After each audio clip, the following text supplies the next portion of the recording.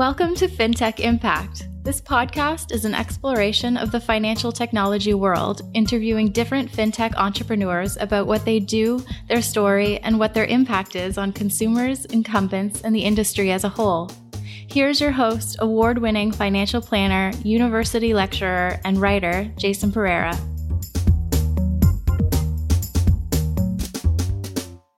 Hello, and welcome to the FinTech Impact Podcast. I'm your host, Jason Pereira. Today, I sit down and speak with Kevin Kleiman. Kevin is the CEO and founder of Humi. Humi is a HR software company. Now, you may be asking yourself, how is an HR software company a FinTech company? Well, in two ways. First, they've recently added payroll in addition to their normal subscriber model. But traditionally, the way that they've truly monetized is by becoming the group insurance broker for the companies with which they deal with. So basically, they were offering a near free or low-cost software solution that then in turn monetized on the back end should they be made the broker. Now, this is a model that was not conceived of by Humi. To their credit, Humi acknowledges that this is a model that was started by a company called Zenefits in the US. For those of you unfamiliar with Zenefits, Zenefits is one of the fastest growing SaaS companies of all time in the US. Services as software is what SaaS means. And basically, the model was very straightforward. Give away HR software, we will make money off the insurance sales. And that company rose to a valuation of over $1 billion very, very quickly. Kevin is also a graduate of Y Combinator, or that is to say that Humi is a graduate of Y Combinator. For those of you unfamiliar with Y Combinator is one of the largest, most prestigious accelerators or incubators in the US. And their entire model is that they bring in startups every year into a class. And essentially, these startups get to work out of a shared space, and they get coaching from other entrepreneurs, people with experience in different fields, and get to network with each other, as well as provide with some shared resources. And the entire idea is that these startups enter that company or enter that organization and then leave having accelerated their growth to a point where they are worth significantly more than where they started. So I invite you to sit down and listen to my interview with Kevin and hear from him directly about his journey, what Humi's trying to accomplish, and their impact on the financial space in general, whether they are friend or foe to advisors, and how we can work with them or insulate our businesses around them. Hey, Kevin. Thanks for sitting down. Hey, Jason. Thanks for having me. Oh, my pleasure. Good to see you. So tell us about Humi. So Humi is cloud-based payroll, benefits, and HR software, kind of all three together in one simple-to-use browser-based software. And we have a very unique business model where it's somewhat like traditional software as a service, like Salesforce or HubSpot, where you pay a monthly fee per person who's on the platform, or something that we've borrowed from a couple companies in the States who had a lot of success with it. People can make us the broker of their insurance benefits, and that actually covers the cost of the software. Yeah, and this was something pioneered by one of those companies. So with Zenefits was that first out of the gate, with that correct? Zenefits was the first out of the gate. There are now Gusto, namely, the 3 or 4 others that provide a ton of value in this software piece, and they supplement it with the brokerage side. And brokers, a personal relationship is one thing, and it's been interesting over the last couple of years to understand what deals we win versus what we don't. And I think a great relationship between a broker and their client will almost never win. They'll prefer to pay for the software. There are some times where they aren't serviced that much or very well. Those are the only cases where you really see on the broker side. Really? So yeah, you get the disgruntled clients and you get the ones who are just probably new startups, I would think, a lot of that too? Yeah, a combination of the two. For a lot of new startups, if they're owning the system, it's really simple to get the benefits piece, and it covers a significant software cost for them. Good. So basically, bottom line is they have to run their entire company as opposed to a bunch of spreadsheets and files in random locations. It's all one place. And full disclosure, I am one of your clients. So, so there's my endorsement. I'll take it. We're trying to solve the problem of multiple siloed systems that don't talk to, like you said, Excel spreadsheets, manual processes, people spending a lot of time reconciling systems when that time is better spent running their business, making their onboarding better, doing X, Y, and Z. That isn't like making sure time off is put into payroll properly, or, there's about 1,000 different examples you can use on the HR side. Yeah, we used to run it off a series of spreadsheets, and that was just a cumbersome, constant Google search in Google Docs to try to find where we left the thing. So tell me how you got this entire company started. So this is my first rodeo, my first technology startup. I'm not from the world of insurance or benefits, particularly. That's good and bad at the same time. But good. Actually, I have a kind of an odd background. I'm a licensed dentist. So you're on the other side of getting claims. Exactly. But for as long as I can remember, I'd been building businesses with friends on my own. I got really into building software-based companies while I was in college, and then continued that through dental school. Just so happens I come from a family of dentists. Didn't have much choice there. Because dental school is the only thing we're paying for, and that's it? Pretty much. Okay. I was on my own after, I actually worked as a dentist for a couple of years, paid off all my student loans, was building software companies on the side, and then eventually left to start my first company, venture-backed company, but it was a consumer-based mobile app. Okay. It was like Instagram for sound. So you would have used it to create a podcast, and we had some success. In the world of consumer mobile apps, you either Snapchat or Instagram and have hundreds of millions of people using the app, or it's all or nothing. It's all or nothing. Yeah. And as that wound down, I really got interested in SaaS companies, software as a service. At the time, the golden case study for growing a SaaS company was Zenefits. They were the fastest growing SaaS company in history. And the more I learned about what they were doing, the more I fell in love with the concept, thought it could be done Canada only, and just kind of went for it. It's funny because the first conversation we ever had was me calling you and saying, congratulations on beating me to the punch, because I had actually tried to talk someone into doing the exact same thing about 6 months prior and launching one. So congratulations on beating me to the punch. But things are still good on my end. But so I mean, what attracted you besides the scalability of this? What was it that basically made you think that this was the way to go? Originally was the business model. I thought it was just incredibly smart to allow people to use a commission that is already built into the price of something they're going to pay for to have additional value. As I've learned more about the HR space, the whole science of managing people, learn more about the world of insurance and how important that is in people's lives, I've kind of gone down the rabbit hole on a number of different fronts, and having a huge amount of interest in helping people actually understand how to evaluate their company's employees and how to scale that and do everything related to the people management side. And then on the insurance side, when you have a fair amount of data pertaining to a single person, we're not able to do it today, but I would love to explore ideas around how do you do better things for that person, given that we understand who they are better. Absolutely. So a big data play. We've talked about that in the past. So you have a couple partners in this. How'd you guys come together to form this? So my first co-founder, Matt, who was our technical lead, we met a couple of years ago. He was building a social mobile app in the same space as me and experiencing pretty much the exact same thing as I did. Built this beautiful mobile app, hundreds of thousands of people using it, ultimately no financial outcome or business outcome from the company. And then the other two co-founders, Simon and Drew. Simon, who is he is our COO, and then Drew's our head of sales. Simon, his older brother, is my best friend going back 20 plus years. He ran another SaaS company in Toronto, and when I started thinking about building Humi, we just started having conversations around sales. How do you sell? How do you prospect? How do you build a funnel? How do you use CRM software? Turns out one of his best friends going back to college is Drew, who has now built Small World. Yep. Two really impressive sales organizations. One was kind of a deal of the day, like Groupon type companies, and he scaled that from 0 to 50 sales reps. And then the other company, on the much larger end of deals, he'd grown that company from 15 people to about 110. And so there's a lot of coincidence there, but at the end, ended up with this really fantastic group of people to originate the company who they're kind of like the pillars in a lot of ways of systems that we need built. Excellent.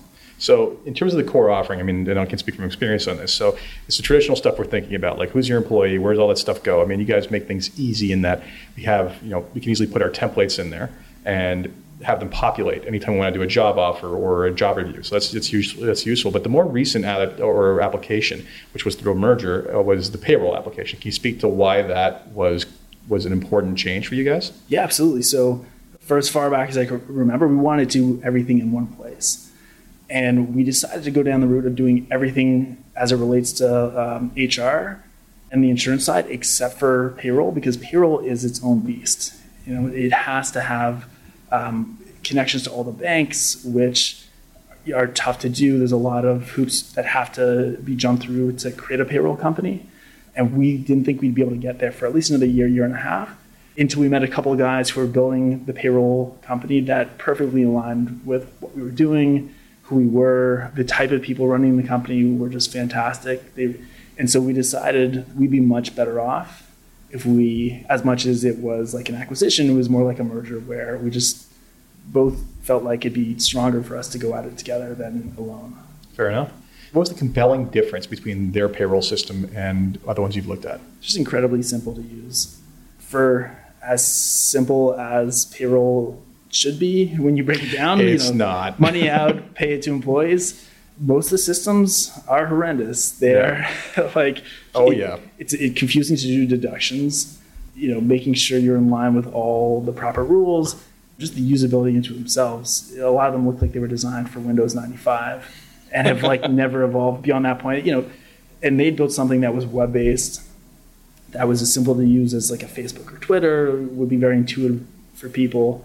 And to have that hook into the HR system is magic, because when you hire somebody to get their docs signed and have them on board, they're automatically in payroll. When they take time off, that's automatically reflected in payroll when people do their clock. So no more servicing multiple locations. You're not putting in time off or wages into one system and then having to go do it on your payroll system. You can, hopefully when this thing's completely done, you're going to be able to just put it in one place and be done with it. I know some business owners that literally spend half a day plus every 2 weeks reconciling their payroll to make sure it's run properly. Oh, man. And it's insane, because it's really just data transfer. Yep. And like so many times, it's just broken and someone's going to come along and clean it up. So tell me about what your pricing model, how does that work? So for companies who come on, there's a traditional SaaS license where there's a base fee and there's a cost per employee per month. It's fairly nominal, enough so that any company can really afford to have the software. It's not really an impactful cost, but if a company decides to make it to their insurance broker instead of pay for the SaaS software, that there's no cost of the software for the company. So fair enough. And one of the things that really when you guys started popping up and other competitors started popping up, the waves that Zenefits had made in the US were such that when Canadians were hearing about that, there was a bit of terror just about every group broker I talked to. I mean, at the end of the day, it's hard to compete with the group broker who's going to do the right job and also offer all this extra value add. I mean, to me, it was a no-brainer. And that's why when I first reached out to you, it was to say, hey, please create a console so I can work with you and give you a slice of the pie, because it's a lot better for me and it's a lot better for you, because you can lick the spoon of the entire industry. You never went that route, but I mean, you pretty much have, right? I mean, if I as a broker choose to basically cover the cost of this software for my groups, I can absolutely bake that into the cost, right? I think the broker, not white label, but partner route is extremely attractive. It's something we absolutely want to go down. Just a matter of bandwidth for us. Absolutely. We're a less than 3-year-old company. Even though we're 30 plus people, there's only so much we can do and focus on at one time. I think we'll be there eventually.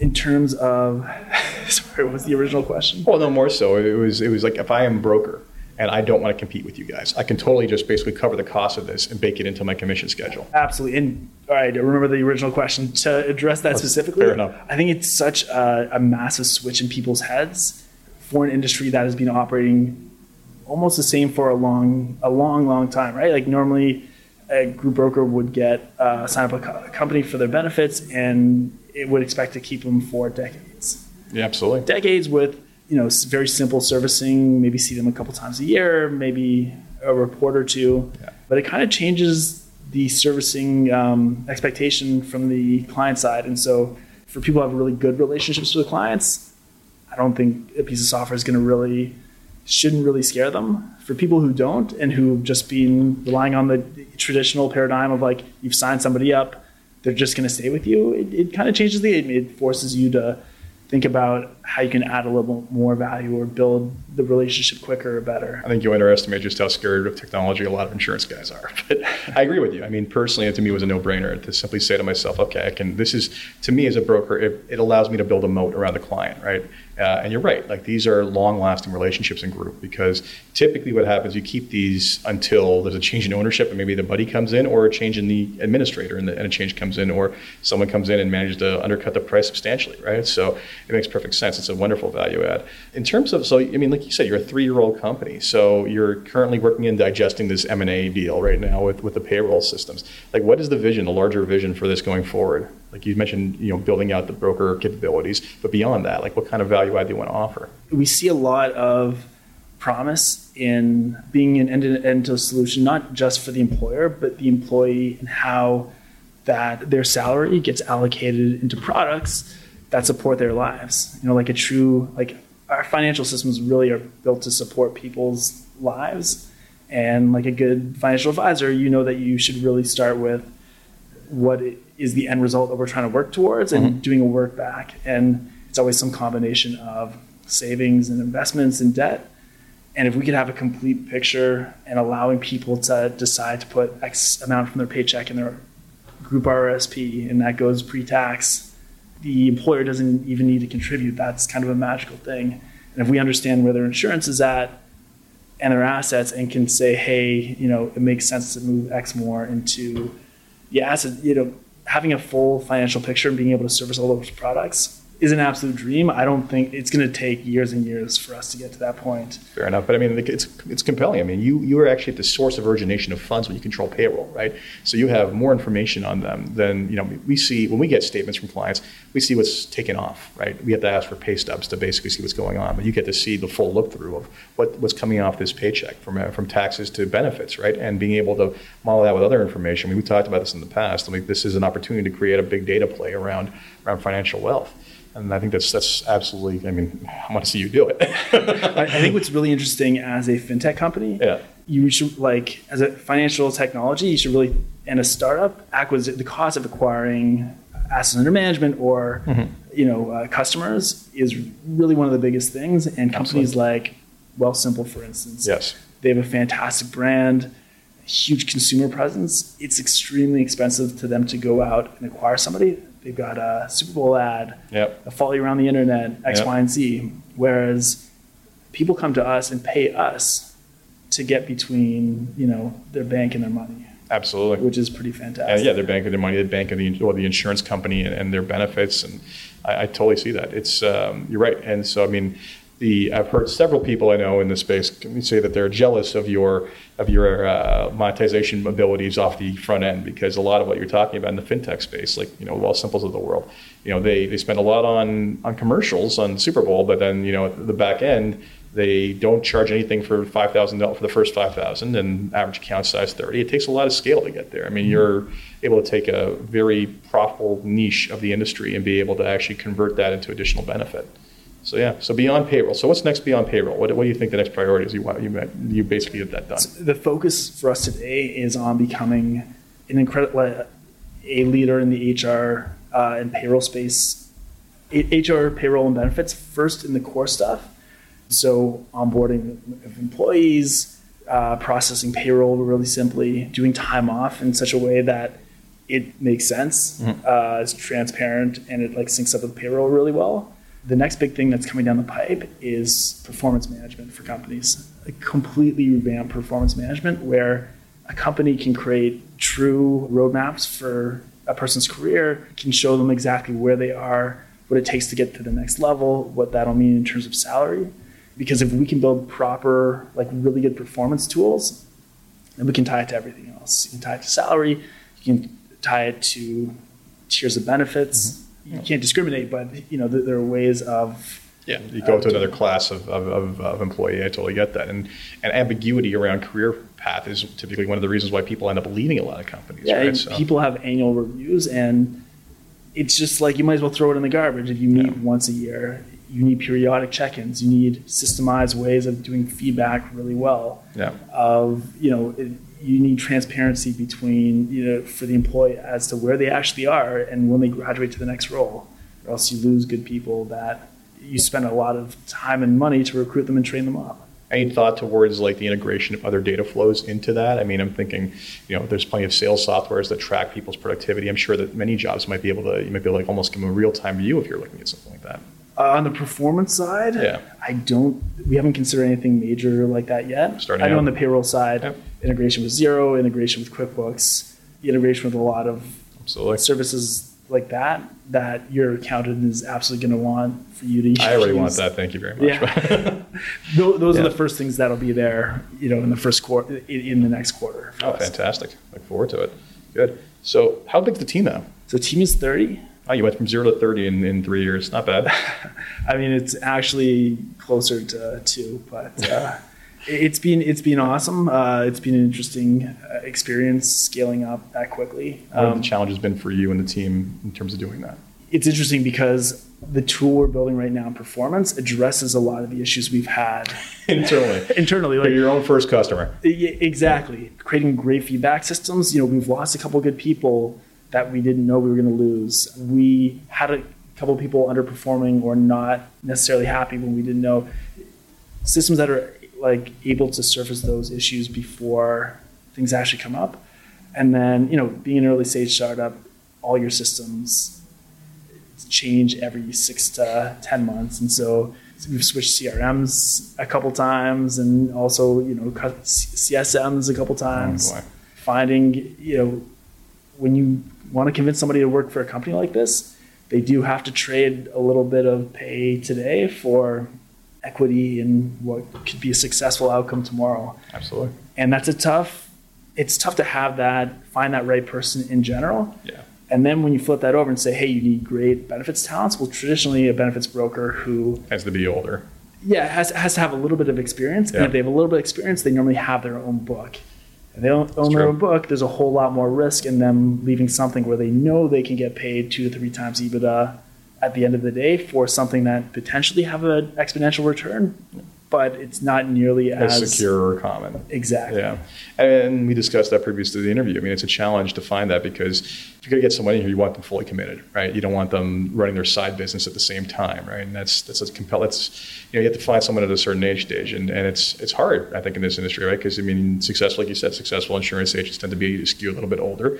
And this kind of long-term play skews a little bit younger in terms of its appeal. Absolutely. If you're running some other business on the side, then you aren't thinking about solutions or like ways to improve this business that percentage of the time as well. And so, for people who come in and are working, just imagine like how much better the system can be for all the other brokers who are going to use it for the tools we're going to build internally for their actual sales and servicing of our clients, unless they're 100% focused on doing that one task. So thus far, what's the feedback been from clients? How satisfied are you finding them? Or what are the pain points that they're finding that you feel like to work out?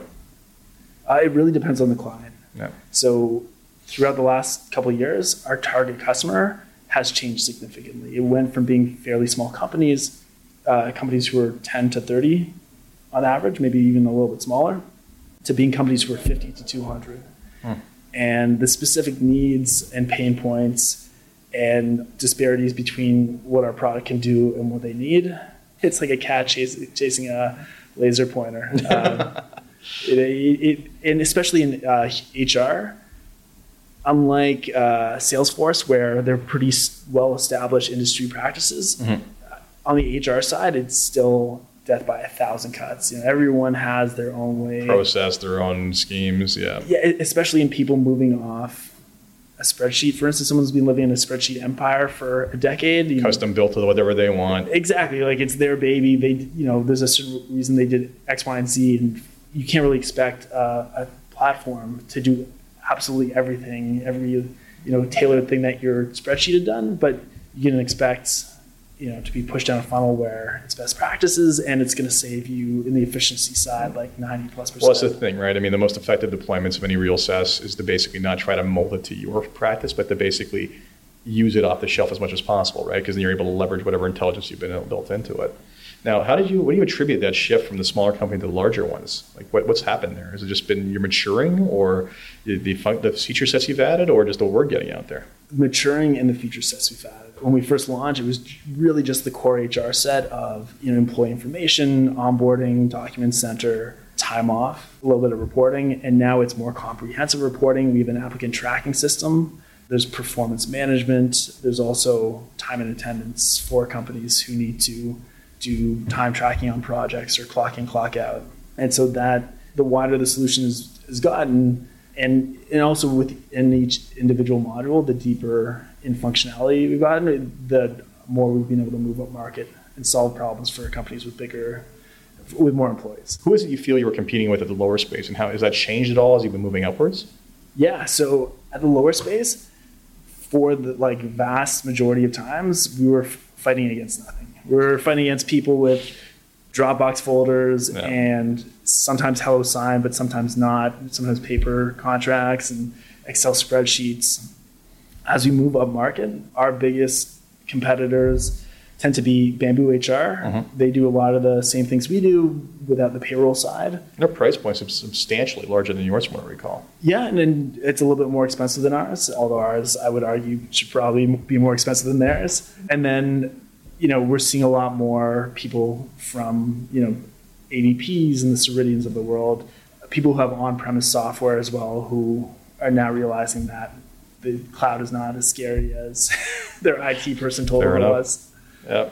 And it's interesting because I think it was Ceridian that recently launched a similar system to what you guys do, but I would say not as good. Was that the case, or was it ADP? One of the majors actually did that. They all have stuff. They all have their version of like a lighter version of their core HR software. They'll all be trying to do something similar. It's just really tough for them to innovate as quick and like build new features. It's not their focus. I mean, at the end of the day, you're looking at it from a very different lens. You're looking at it from the customer lens, right? You're looking at it from an all-inclusive one versus them. They are a payroll company trying to do HR. You're an HR company that's going to integrate payroll.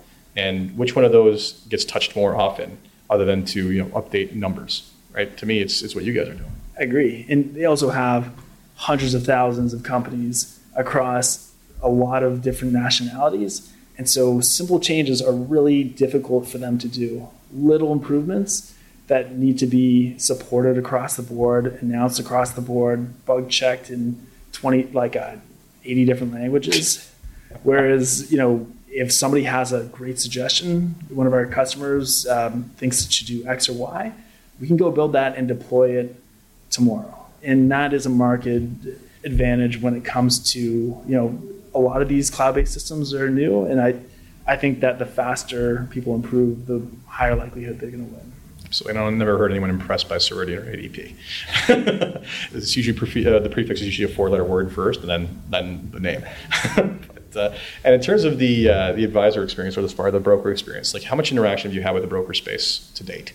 So I would say it's still very early with us on the broker side. I've gotten out into the community and have tried to meet as many awesome people as I can. Thank you. Got to hang out with you. Amazing. Benefits breakfast, understand the community.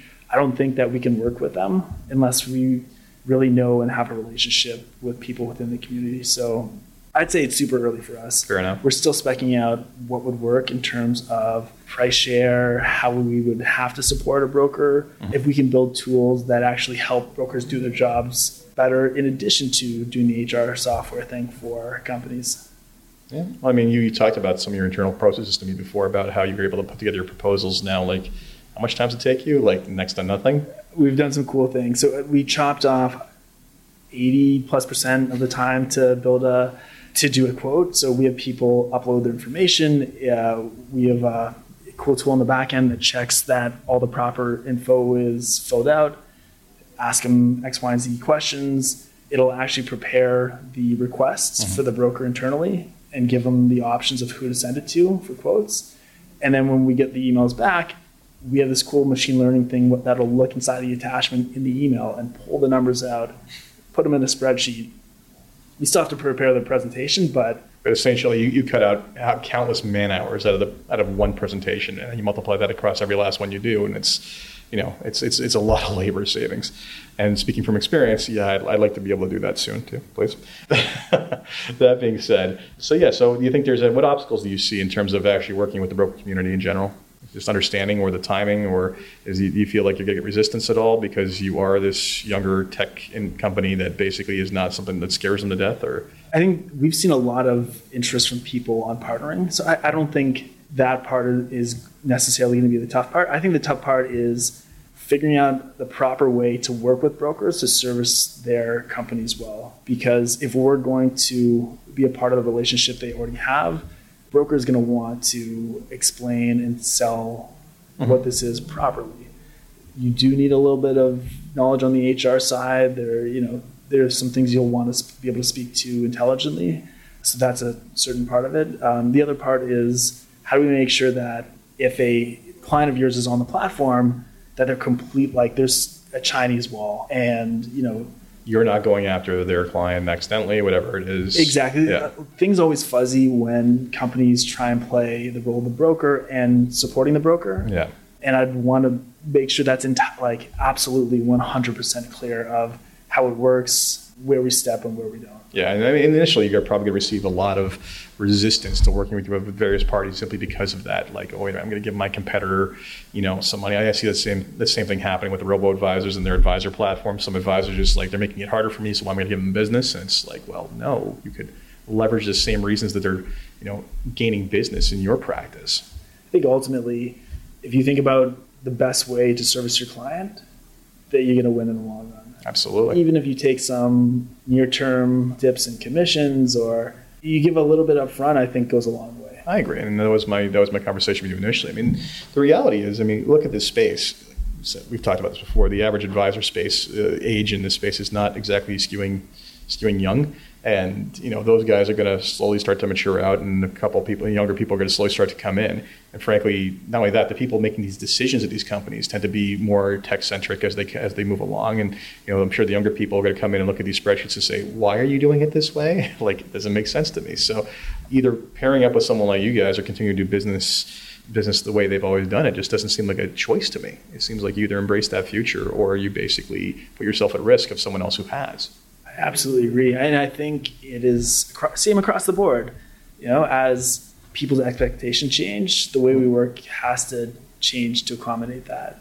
People do 95% of everything on their cell phone. I know. We should probably be thinking about tools for people to use on their cell phone, or knowledge they can get, or ways, the tools they already use are going to make their life simpler. Yeah, agreed. Why do I need to go to my boss to ask for time off? Why do I need to basically go to my boss to ask for forwards on pay? Like, this is all stuff that could easily be baked into a system. A lot of people are asking 3 different people for time off, 2 emails, a Slack channel. It could be way easier than that. And I don't know. Meanwhile, just to testify to the simplicity of it, all that happens is that, I get a Slack notification. My business partner in charge of HR, he reviews it and approves or disapproves of it. Done. So, I totally see the benefit of it. So, So you mentioned partnering with other organizations. Are there any other tech plays you see yourself like becoming a part of their platform or working around or building links to? You mentioned into the accounting software. Like, what else beyond the accounting and the payroll are you thinking of? Xero and QuickBooks, 100%. Good, I'm on Xero, so that would be helpful.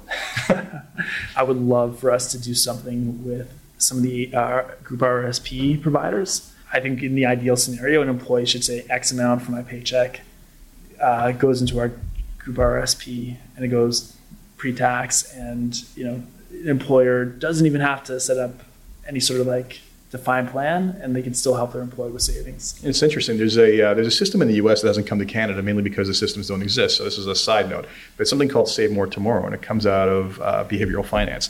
And what it does is it asks people, would you like to save more? Well, the answer is obviously yes. Well, can you save more today? Well, the answer is obviously no. But would you be willing to give up a part or percentage of your salary increase towards your group RSP, for instance, right? Cool. Yeah, exactly. So you basically say, I would like to give up 1%, 2%, 3% of whatever increase I receive, or whatever percentage of it, and automatically, without you doing anything, it routes that salary increase into the group RSP. And that has been incredibly effective. But the problem in Canada is that payroll companies are not integrated with group RSP providers the way they have with 401k providers in the US. So that hasn't existed. At least that's the reason I think it has. It'll come, though. We're, in general, about 4 years behind the States when it comes to technology. Depending on the technology. Mostly because we're, a tenth the size. Yeah. But it's coming. And, that'll become easier and less expensive to do. And also, I don't know what percentage of SMBs are on some sort of cloud-based payroll system right now. Not enough, yep. For sure. A lot of people still writing checks to the CRA every single month. And the next decade, I would assume that the majority of them will be on some sort of cloud-based system. Yeah, I would hope so. I look at the productivity increases we've seen with ours. We've outsourced literally just about everything, including our bill paying at this point. And the amount of time that's freed up for us is insane, right? So you guys use Pluto? We do. That came by way of live.ca, which again, I'm going to be talking to them in the future too. They're fantastic. So, yeah, exactly. So yeah, it's, I think the big reason for launching this entire podcast is to try to demystify some of these things, because typically I'll go to conferences and people will talk about people like you with a look of fear in their eyes. And meanwhile, it's like, sitting across me, you're the furthest thing from being fearful, right? So that's all good. So any last thoughts or words on what you want to accomplish with your company or what your concerns are in the industry? Oh, a lot there. Keep talking. Yeah, I mean, we'd like to build a really a solid business that services the lives of a lot of companies and employees across Canada that has good unit economics. We're not looking to raise an insane amount of money and burn it in a huge pile to acquire customers.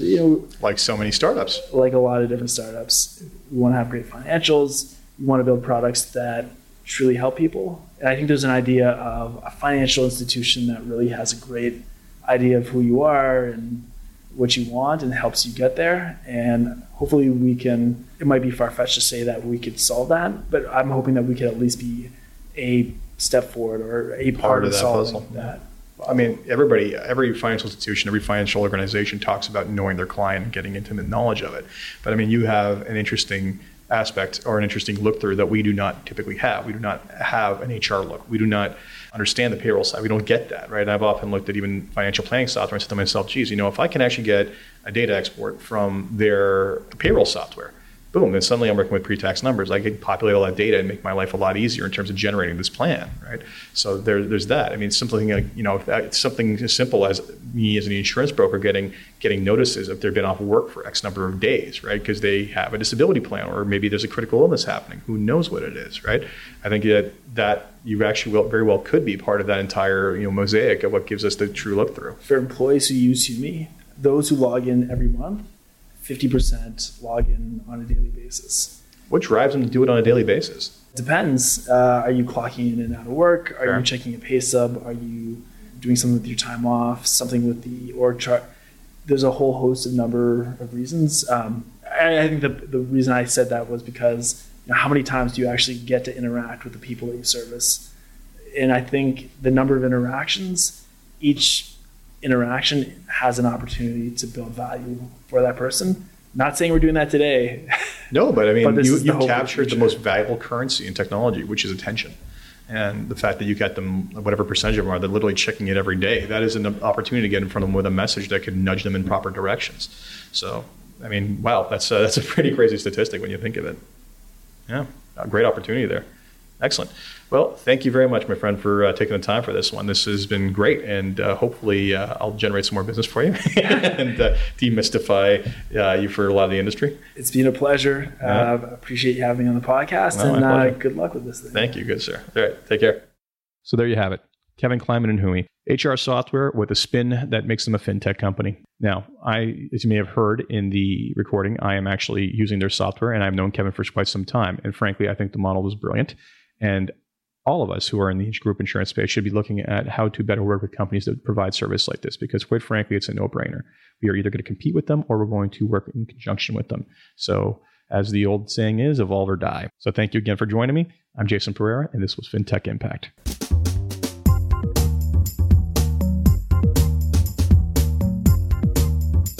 This podcast was brought to you by Woodgate Financial, an award-winning financial planning firm catering to high net worth individuals and their families. To learn more, go to woodgate.com. You can subscribe to this podcast on iTunes, Stitcher, and Google Play, or find more episodes at fintechimpact.co.